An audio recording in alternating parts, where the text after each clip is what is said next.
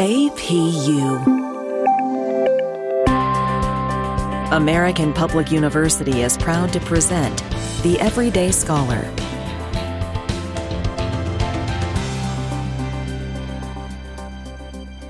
All right. Hi, everyone. My name is Nicole Drumhiller, and I'm the Dean for the School of Security and Global Studies.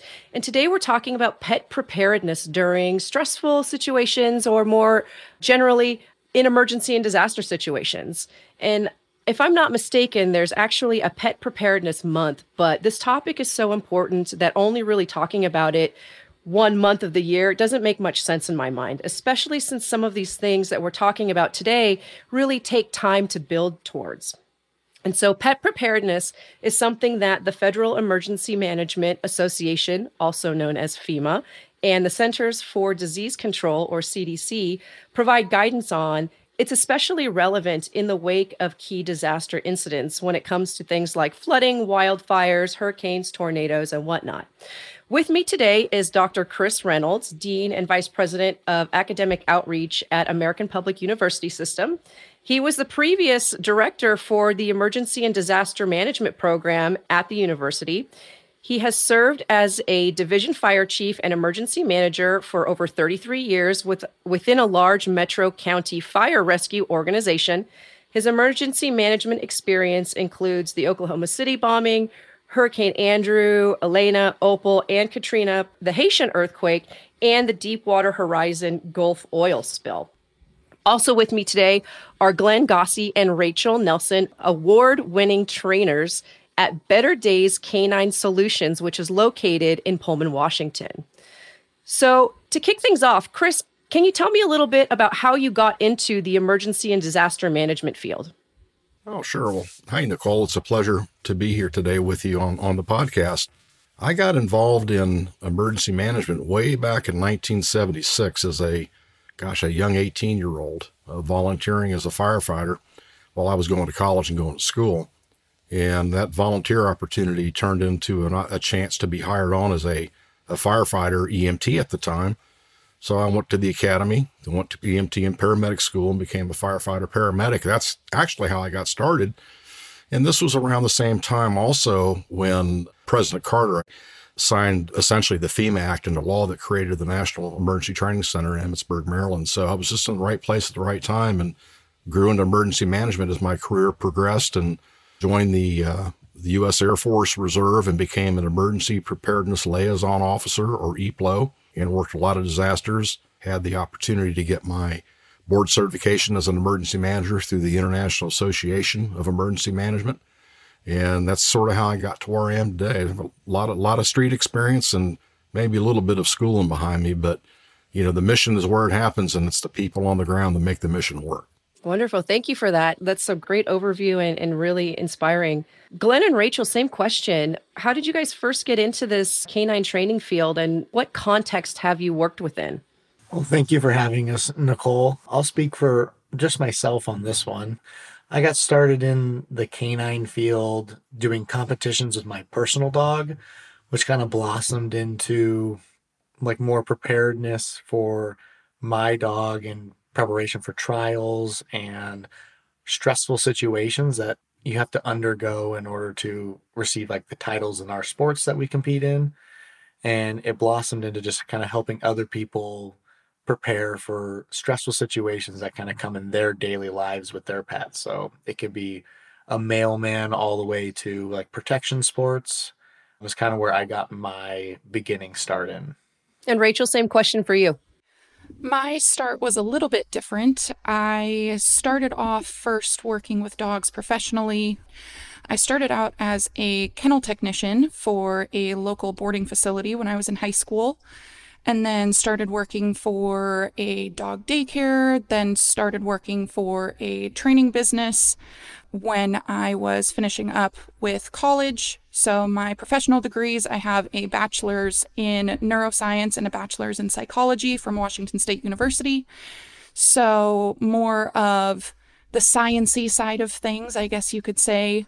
And then I really started working with service dogs. So I raised a wonderful service dog through a national organization called Canine Companions, and she was chosen to be a breeder. She graduated top of her class, and so I am actually raising one of her puppies right now as well. And then Glenn and I got started with our own business just to help people of all different backgrounds, all of that kind of stuff. So, we talk with owners about everyday scenarios, dealing with the things that might be a little more out of the ordinary, whether that's with a reactive dog or just a friendly pet dog. And so we see just about anybody that you could think of in terms of humans and dogs. And it's a really awesome experience for the both of us. That's great. And I love the fact that you brought up the service dog training. It gives me an opportunity. And I don't know that I've shared this with either of you before, but American Public University, their mascot is a service dog named Jake. So, it really hits home for our students and our listeners when we're talking about this important topic. So really what got me interested in this was digging into my own training with my own dogs. And then given the work that was going on within the School of Security and Global Studies, and specifically within the Emergency Disaster Management Program, I really started thinking more about emergency situations and how I might handle them myself, given my own little ragtag group of dogs that I have at home. So I started doing some digging, and I found some general guidance from different organizations out there, and also a lot of different preparedness checklists. And I know, Chris, you always like to say, have a plan. But as I started looking through this a little bit more, the information is quite good. But in some areas, I do think that we can come together and do better for people to be prepared for stressful situations. So for example, some guides talk about human responses during emergencies. They offer insight into helping people during the recovery period after the disaster. Then I also found one guide that offered guidance that pets should be familiarized with transportation itself, that people should have disaster kits ready for their pets, that they need to ensure immunizations are current and have medication lists ready. And by ready, I mean printed out, not just in the cloud. I know during hurricane situations, I've had colleagues where they have no access to Wi-Fi. And so having something printed is also really important there as well. And in one of those same guides, it literally said, train your dog. And so from that standpoint, I was like, what does that even mean? I need to call Glenn and Rachel and figure out okay, what should I be doing to train my dog? So this is really the purpose of the podcast today, that we need to talk more about the training needs that we have for our pets, and not just for our pets, but for owners and families, so that they can be more resilient in emergency situations or periods under stress in general. And I want to try to take a funnel style approach to this today, since these two topics, emergency and disaster planning, and then of course canine training, can be talked about separately. But I'd like to get to a space where we can talk about these two in a way that makes sense for our listeners in general. So Chris, given your experience, can you talk about some situations that really resonate with you when it comes to just working with people that are under stress in emergency situations?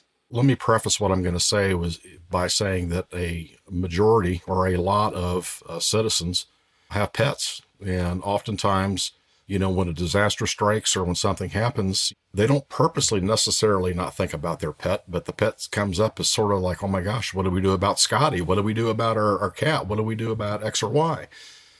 What I've found out over the many years in emergency management is that when you remove the pet from a family, the family will not remove himself from the pet. There have been a lot of instances and cases, and I'll go back to particularly Hurricane Katrina. I spent a month during Hurricane Katrina doing aeromedical evacuation with the Air Force. I was a commanding officer of an aeromedical evacuation liaison team. And everyone combined, we evacuated well over 10,000 people in just a short few days that we set up operations. And there were a lot of pets that were included. But tragically, there were a lot of pets that weren't included. So you had a situation in the metro New Orleans area where you had pets with no owners. They didn't have any idea what was going on. And then you had owners that had been evacuated worrying about their pets. So that was sort of the impetus, Hurricane Katrina, for FEMA to realize and recognize that, oh my gosh, we have to have a plan. And Nicole, as you said, I am fond of saying have a plan, but we have to have a plan for our pets. Well, in 2006, the Pet Evacuation and Transportation Standards Act, also known as the PETS Act, was adopted at the federal level. And essentially what that does is it requires jurisdictions to accommodate pets and service animals in disaster planning. So what happens back in the local area, because I'm also fond of saying, and it's the truth, is that all disasters are local events. In other words, the state and the federal government is not going to come in and respond to your event as a responder. They're going to come in and assist, in a mutual aid role. Local emergency management has to have a system in place that provides shelter locations that are known as, quote, pet friendly. And that doesn't just mean dogs, that means any pet, any animal. For example, I live in Florida and we have hurricanes here all the time, and I've been through this many times personally, and we have dogs. But if we ever had to evacuate, we have to make sure that the shelter we select is a pet friendly shelter. Because what will happen if a person evacuates to a non-pet friendly shelter, they're likely not to let the animal in, which of course is the worst case scenario on both sides. At least FEMA recognizes that pets are integral part of the evacuation process. And if you ask somebody to evacuate their home and they say, oh, by the way, you can't bring your pet with you, I'm in this camp, I wouldn't go. If I can't bring my pet, I'm staying here. I'm going to ride it out. That's how important animals are to us. Yeah, thank you. And I definitely appreciate that. I'm in the same boat that if I'm asked to leave mine behind, I'm sticking with them. We're doing it together as a team. Glenn and Rachel, same question. What are some of the things that have resonated with you when it comes to working with people trying to train their pets? Or I know, as I've mentioned before, it's trainers like yourselves are more in the business of training the owner how to train their pet versus you training the pet and watching that unfold. So can you talk a little bit about some of the situations that you've just kind of seen unfold? We spend a lot of time, especially in the last year or so, dealing with a lot of stressful moments where handlers and owners are going through hard times with pressure from environments, pressure from natural disasters, different things like that. We spend our time when we're trying to do our work in helping the owner prepare the dog for situations that can cause the dog stress where, you wouldn't be there to necessarily help them work through it or, like you said, write it out with them. You can help your dog manage stress and pressure from the outside environment and still make good decisions at the same time. And that's just putting in some good groundwork on being comfortable, like in a crate, being comfortable when you're in a car, how you travel, how other people can handle the dog. And those little things can compound. When we were doing some stuff, there was some flooding in Florida when I was over there doing some training, and we saw some flooding, but the rescue people couldn't handle some of the dogs. They were going to the houses. They were trying to save them, and the dogs were biting rescue people and stuff like that. And it's just, the dogs are under an immense amount of pressure in these moments of large stress, especially when owners are pulled away from their pets at crucial times. It's our job to help owners prepare the dog for massive stress moments. That's the most important thing, is to work them through those environments and not feel like it's the end of the world every single time.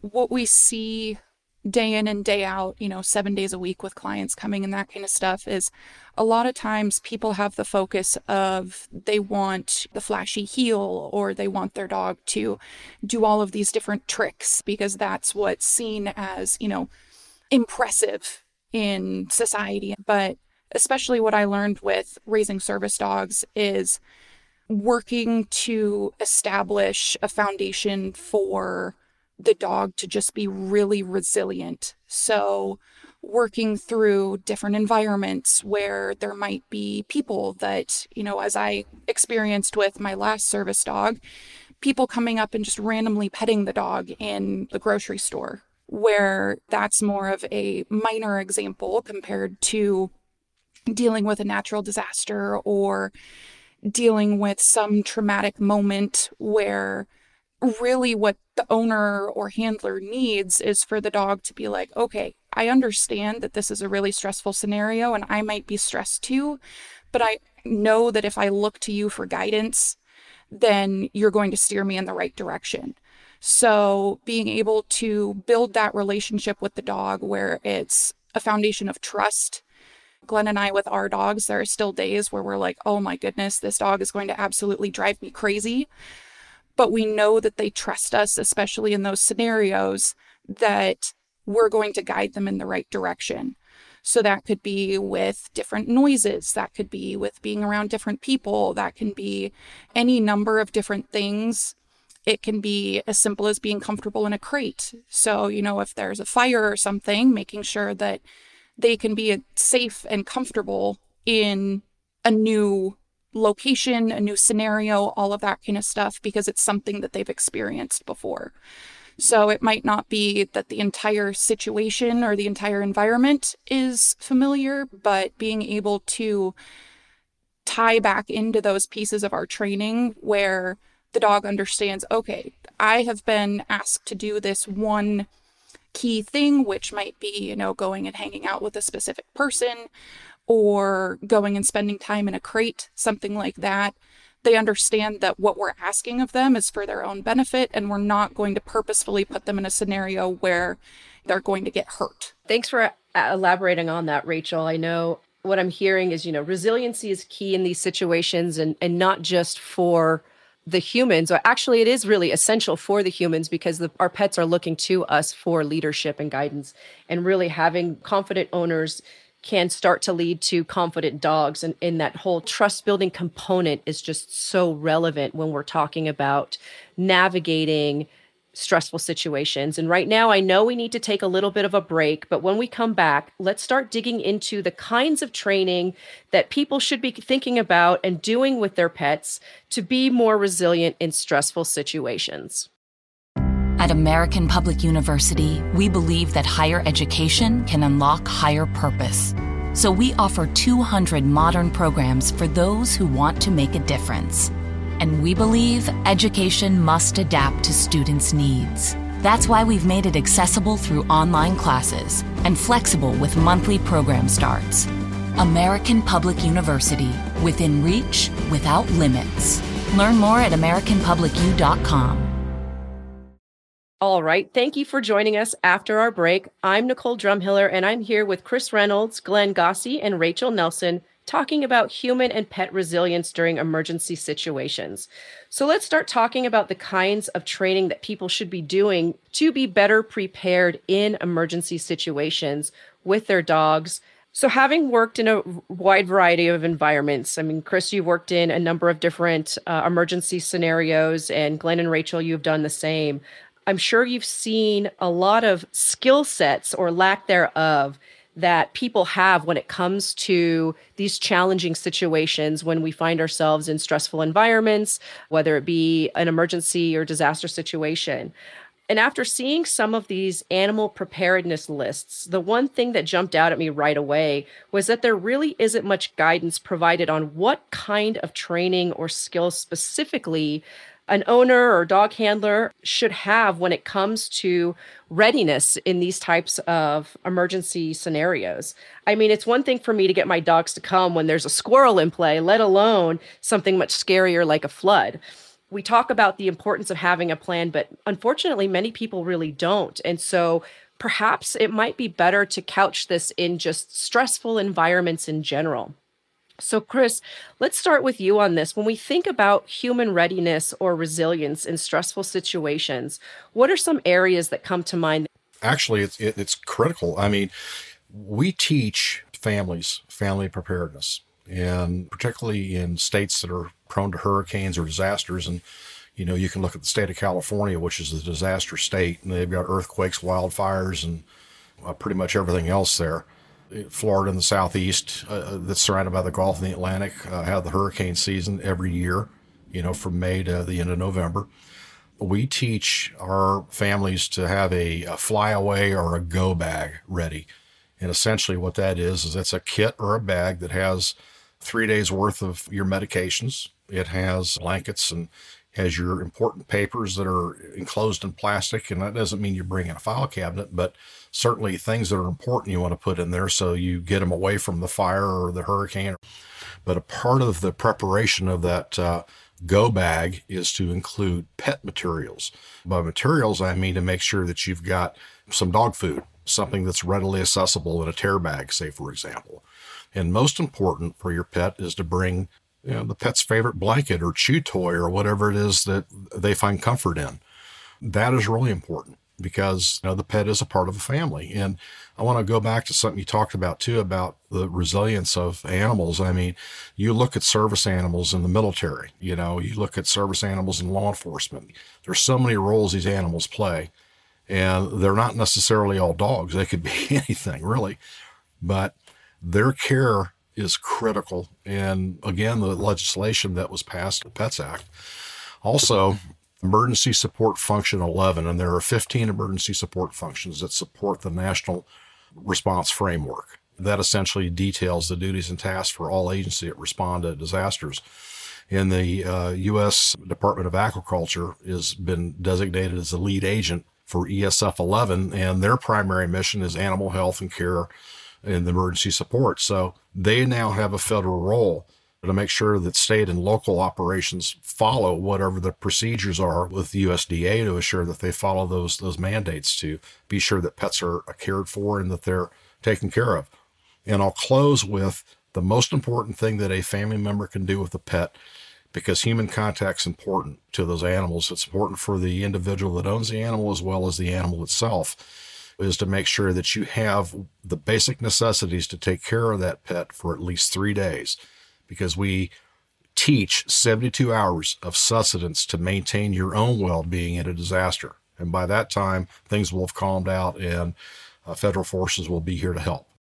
Thank you, Chris. That's some really great information. And so Glenn and Rachel, same question. So when we think about pet readiness and resilience in stressful situations in general, what are some things that come to mind? I typically think of the dogs that are afraid of thunder and lightning and that freak out when they hear loud noises, maybe sirens or maybe even the lawnmower. Some dogs are even just afraid of vacuum cleaners in general.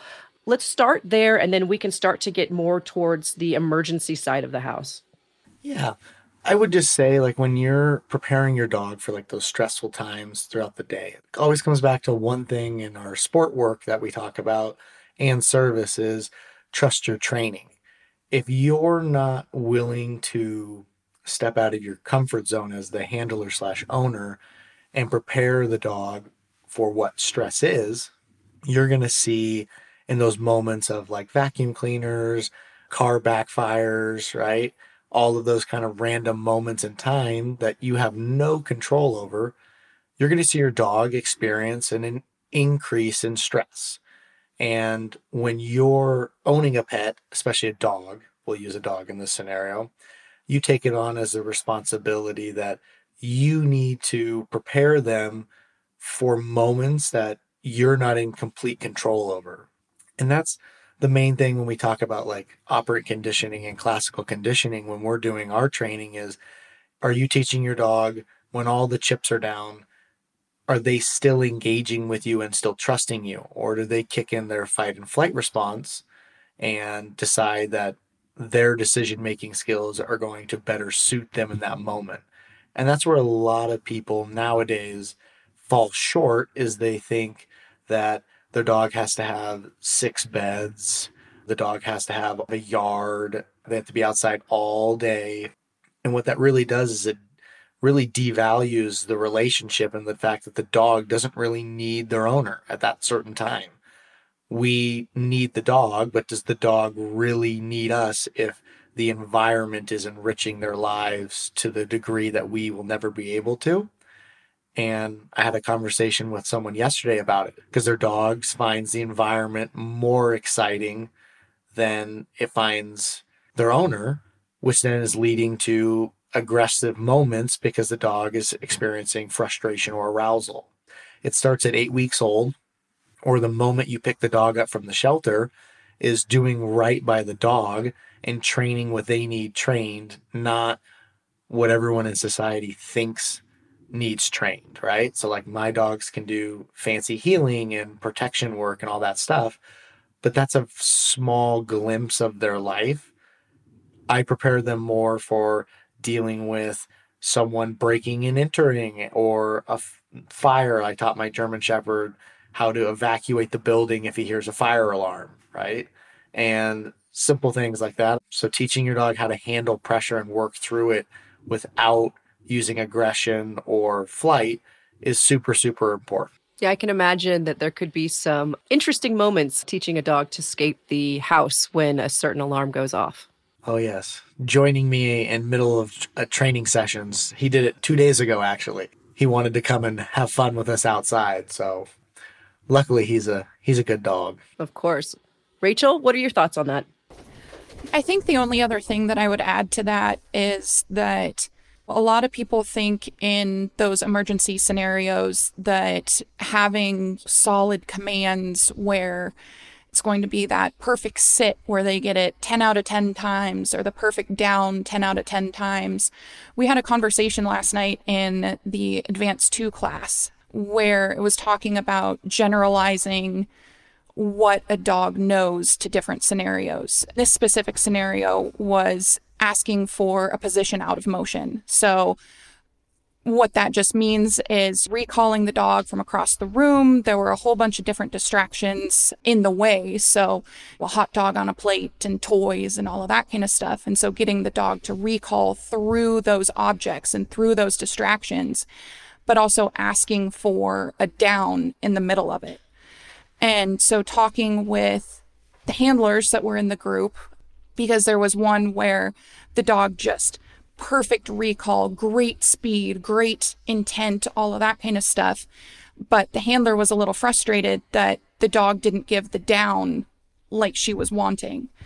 But in that scenario, taking a step back and realizing that you can do millions and millions of position changes. So getting your dog to sit, getting your dog to lay down, all of that kind of stuff. But that doesn't necessarily mean that it's been generalized to all different environments, all different scenarios, all of that kind of stuff.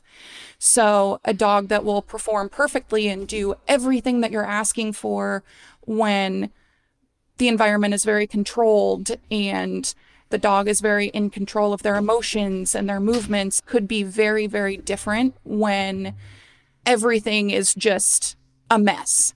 So that could be in the incidents of a car accident or a house fire or some traumatic event that may not even impact the dog directly, but they are feeding off of our emotions, our voice, the tone of voice. And so understanding that no matter how much you work on those things in different environments, giving your dog a little bit of grace in those scenarios, that the engagement and just the willingness to trust and listen is going to be so much more important and valuable for both the handler and the dog versus having those commands just nailed down in those scenarios. Yeah, thank you for that. I want to start moving in the direction of providing people with some tangible things that they can work towards so that they can feel more confident when they are in stressful situations. So perhaps if we can start talking about some foundational skills for dog handlers or more generally owners and their dogs. So Chris, can you break down for us the average emergency scene or the average stressful scene that you have experienced a lot in your line of work? Describe the environment, and then perhaps Glenn and Rachel can come in and talk about some specific skills, whether it be sound resiliency, dealing with sirens or loud noises, stranger handling. For me, what was eye-opening in my own training was getting muzzle trained. I know that's something that people don't often think about. Key commands, reactivity during injuries, things like that. So Chris, I'm going to go ahead and turn that over to you. And then Glenn and Rachel, you can kind of add on from there. Oh, sure, Nicole. Thank you. I think it's important, first of all, to sort of set the stage in crisis management and emergency management, particularly as both a veteran of the military and emergency services for 33 years. We all have post-traumatic stress, not disorder necessarily, but we handle stress. When we do a diffusing or debriefing on a critical incident, is we say that individual is having a normal reaction to an abnormal set of circumstances. And it's the same with pets, same with animals. I mean, a dog can't tell you that he's stressed or she's stressed. But we have to remember that in a disaster or in a fire or any type of something that's abnormal, That dog is just like the person is having a normal reaction to an abnormal set of circumstances. And this is where the owners are important, because the dog or the animal is going to look to the owner for help. It's important that that person's there to do that. With respect to setting the stage and things that I've seen, again, I've seen dogs perish in fires. I've seen dogs that are running around because they're in a stressful situation. I've seen dogs ejected from vehicles and cars and traffic accidents that are injured and wounded. And what a lot of people don't know is that paramedics take care of human beings, but we also take care of animals. We're not veterinarians, but we have an animal services department that will respond if necessary if we have an animal that's severely injured or wounded or hurt. That's an emerging area. Overseas, when I was in Afghanistan, we had service animals over there who were doing bomb detection, that were doing just general force protection for our service members. When service animals are around, people will touch them and pet them, and that's not necessarily a good thing. And a lot of times you'll see a placard on the animal that says, "Do not pet." And that's there for a reason. But yet it's also hard to stop human nature from wanting to reach out to the animal. So in terms of preparedness, like I said earlier, it's important families locate shelters where they are pet friendly, make sure they have enough sustenance for the animal for at least 3 days, medications and food. And more than anything else is just like the person who's traumatized or who's hurt, who needs care or love, so too does that animal. And I can tell you that my 8-pound mini dachshund, Allie, who we love like a child in my family, there isn't anything in the world we won't do for her. So believe me, I know what it's like to want to care for your pets and make sure that they're always safe. Thank you, Chris. That's great. So Glenn and Rachel, thinking about some of those things, what are some foundational skills that you can at least start working in a positive direction so people can feel a little bit more confident when they are under stressful situations? I mean, I would just get your dog more prepared in like early stages of training. It's like important to muzzle train. It's important to teach the dog how to wear equipment. So slip leads, collars, harnesses. If they're in a moment of stress, you need to be able to feel comfortable with people being able to put equipment on them, not feeling like it's an aggressive response that's needed during those moments. Like muzzles are one of the best tools. Like when we fly with our protection dogs and police dogs and military dogs, we muzzle them as we're flying. It's for their safety because people come up and randomly try to pet them, try to do different things, try to give them food. It's how to not take food from strangers, not take food from the floor, not really feel like the environment is a reward. And that's something that most people allow their dog to experience, is the environment as a reward, which is one of the main reasons why they end up having a lot of frustration later on in life, is make a reward sequence, an event that your dog has value in, that you can control, expose them to moments that in the future could be stressful, and worry about the obedience and all that kind of stuff as they mature in age. But you have small windows to kind of work that stress at the beginning of their training. Glenn, I really appreciate, your comments on muzzle training. And one of the things that I've seen and kind of paid attention to lately is that not enough people think to do that. And even though that's going to be a basic skill that you're going to need when you go to the vet, just in that everyday environment is so important. And sometimes these muzzles come with a bad stigma, especially if you have a dog that happens to have pointy ears. That means that a muzzle equates to aggression. It's a tool to help the dog be a little bit more confident in their environment, protects them, protects other people.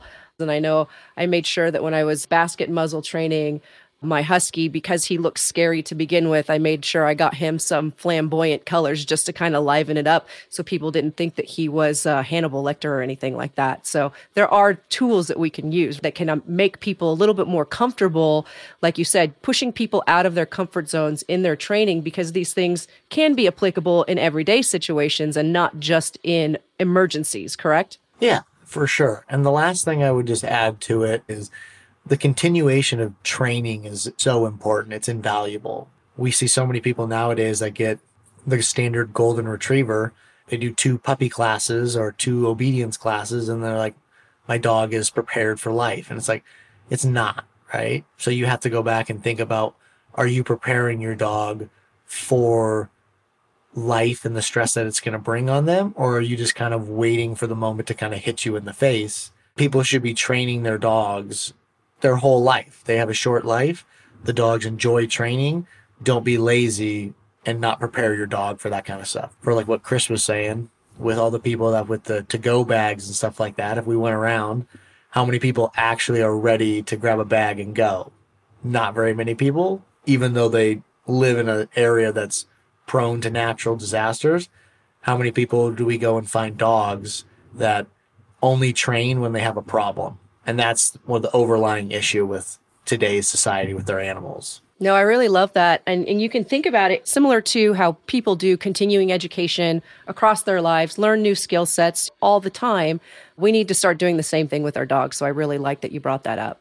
Rachel? The only thing that I had to add to that was I wanted to kind of give a parallel scenario for people so that when they're thinking about doing these training scenarios where it seems a little bit more manageable. And the one thing that I was thinking of as we were having this discussion is there's one common thing that is very normal in pet care and owning a pet that seems to be a lot of the time inherently stressful for the dog. And that is going to the vet. You know, that can be for simple checkups, that can be for vaccinations, that can be in time of emergency, whether it's some injury or anything like that. And so preparing our dog to go to the vet can be very beneficial in getting them prepared for, you know, the what if. And so being able to have a dog that can be comfortable with the vet handling them and being in an environment that has kind of a funky smell or just the ambiance of the area is a little off. And so being able to work in that environment and have a dog that can be at least somewhat comfortable can be a good parallel to some of those larger natural disasters or just disasters in general. And, you know, just typical handling where it could be getting them used to bath time so that if there's time that they need to be around water, it's not quite so scary. Or if there's an injury and they need to be used to the vet or a technician or just somebody that's able to help with handling the paws or handling the ears or looking in the mouth or something like that. And, you know, a lot of dogs struggle with these things. We see it all the time. And we have people reaching out saying, you know, how do we fix this? How do we work on that? And the big takeaway, at least for us, is we just want to be a little bit better every day. And that can be 1%, because over time that compounds, being able to break it down into more tangible components where it's, okay, my dog is getting more and more comfortable at the vet. They can be handled by other people. We're working through some things. So, you know, it's not perfect, but it's a work in progress. But being able to give your dog or pet of any kind those kind of foundational building blocks that they can look back on and say, okay, you know, I can trust this person, or I've been handled by a different person before, or I've had somebody else holding the leash.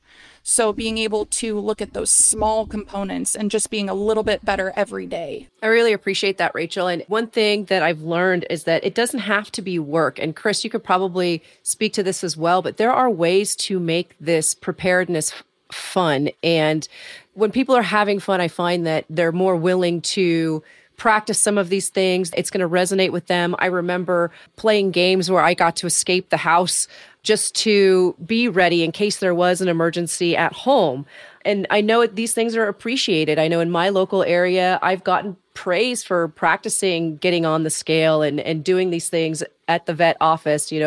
For listeners out there, if you go talk to your vet and say, hey, is there a slow time when I can come in and practice some of these skills? I'd be shocked if veterinarians actually said no, because they get bit so many times that they actually appreciate their clients that are really working with their animals. Chris, what can you tell us about making some of this stuff fun and getting the family involved also, right? Because it's not just the owner. Sometimes it's going to have to be a child that needs to help out. Wow, that's very well said. Making it fun, I think that including your pet in all your activities, and Nicole knows me, and I'm the father of 3 grown daughters, and I've got 4 grandsons, and my kids were all raised with dogs and cats. And we would include the dog in our activities. Obviously, you can't take them out to dinner with you, but when you're going like on for a Sunday ride in a car, or you're just running errands, bring the dog with you, make it fun. I was brought up in Indiana. In Indiana, hunting season's a big thing, and I can remember growing up as a little boy, our German short-haired pointers that we had were all bird dogs, and they were included in everything we did, literally, from getting them used to the sound of a shotgun going off to, training them. But I can remember when I was in Florida, our short-haired pointer used to love to ride the Jeep, and I'd just say the word Jeep, and he'd go crazy to go ride in the Jeep. So include that pet with you. Take the pet where you go. Again, here in Florida, we have dog beaches, and all 3 of my girls have dogs, and they all take their dogs to the dog beach to socialize with other dogs. I think any chance you have to get your dog used to other dogs, it's not a bad thing to do. Makes the world a better place, and that's the last thing I'll say. Pets make our world a better place, and it's our responsibility to make sure that they are taken care of, and in a disaster, they are not forgotten. No, I absolutely love that, Chris. I've seen places where dogs can go and you can go study and have a coffee, or there's even some outdoor areas. It might be your favorite winery or a brewery that allows pets to go there. There's even some hardware stores that allow dogs to go in there and practice, being around different people and surroundings. Glenn and Rachel, what are your thoughts on, keeping the training fun and light and getting the whole family involved? Yeah, we deal with families all the time. I definitely would encourage people to properly socialize and take their dogs and do things. We have to preach and make sure we're advocating for training versus socialization, because they are different concepts that most people blend together.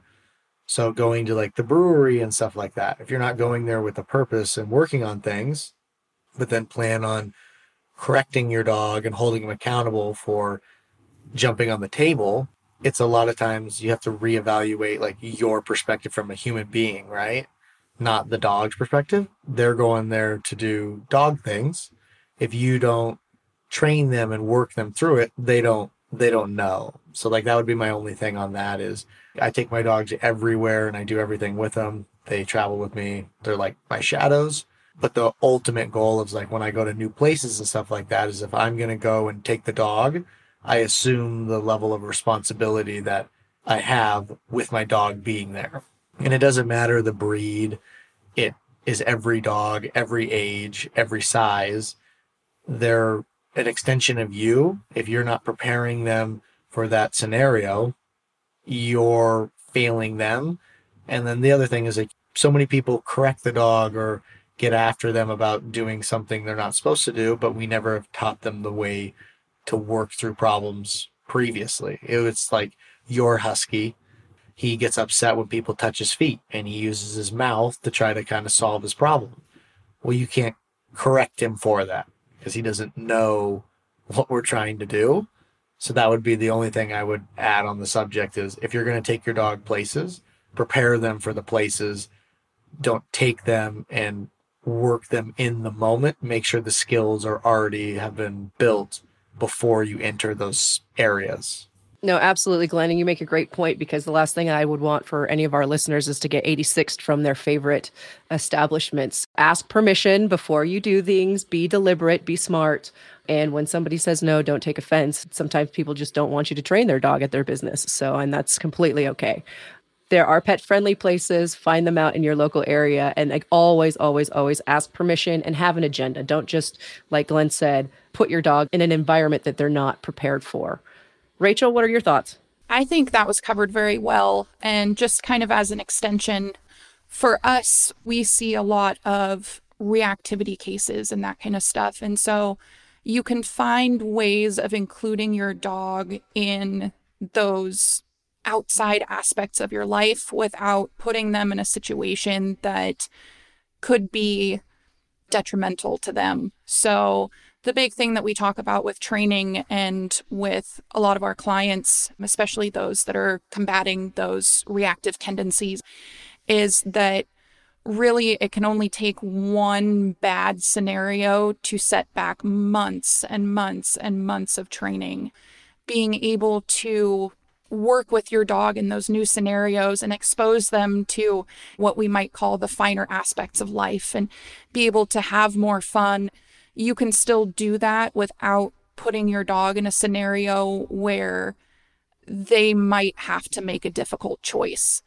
And so going back to what was mentioned earlier about establishing that foundation of trust, it will look very different for every single person and every single dog.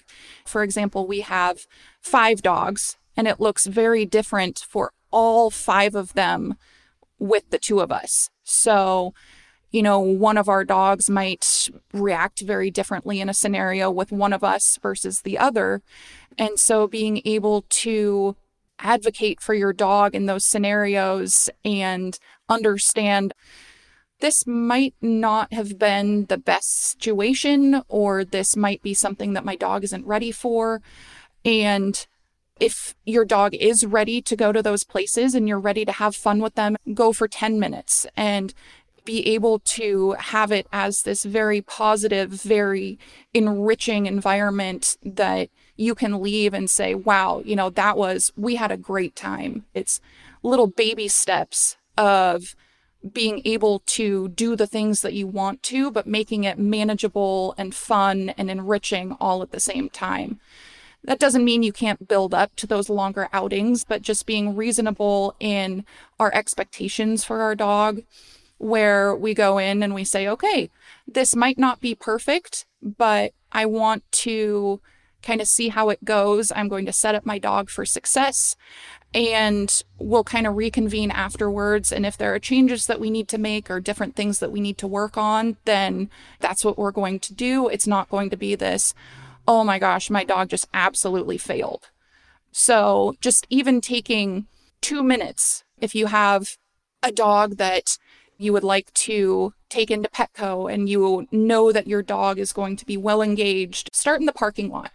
Have a good routine where you get your dog all set up and ready to go and you get them engaged before you even walk in the door.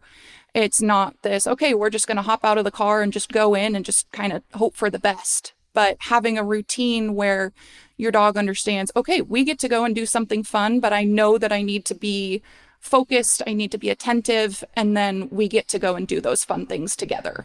I love it, Rachel. And that's a great segue for us. I know I want to be respectful of everybody's time, but in terms of some key takeaways, owner stress has an impact on our pets. So the more we start practicing these things, these skills, the better off we're going to feel, the more confident we're going to feel in stressful situations ourselves, the more confident we're going to be working with our dogs in stressful situations.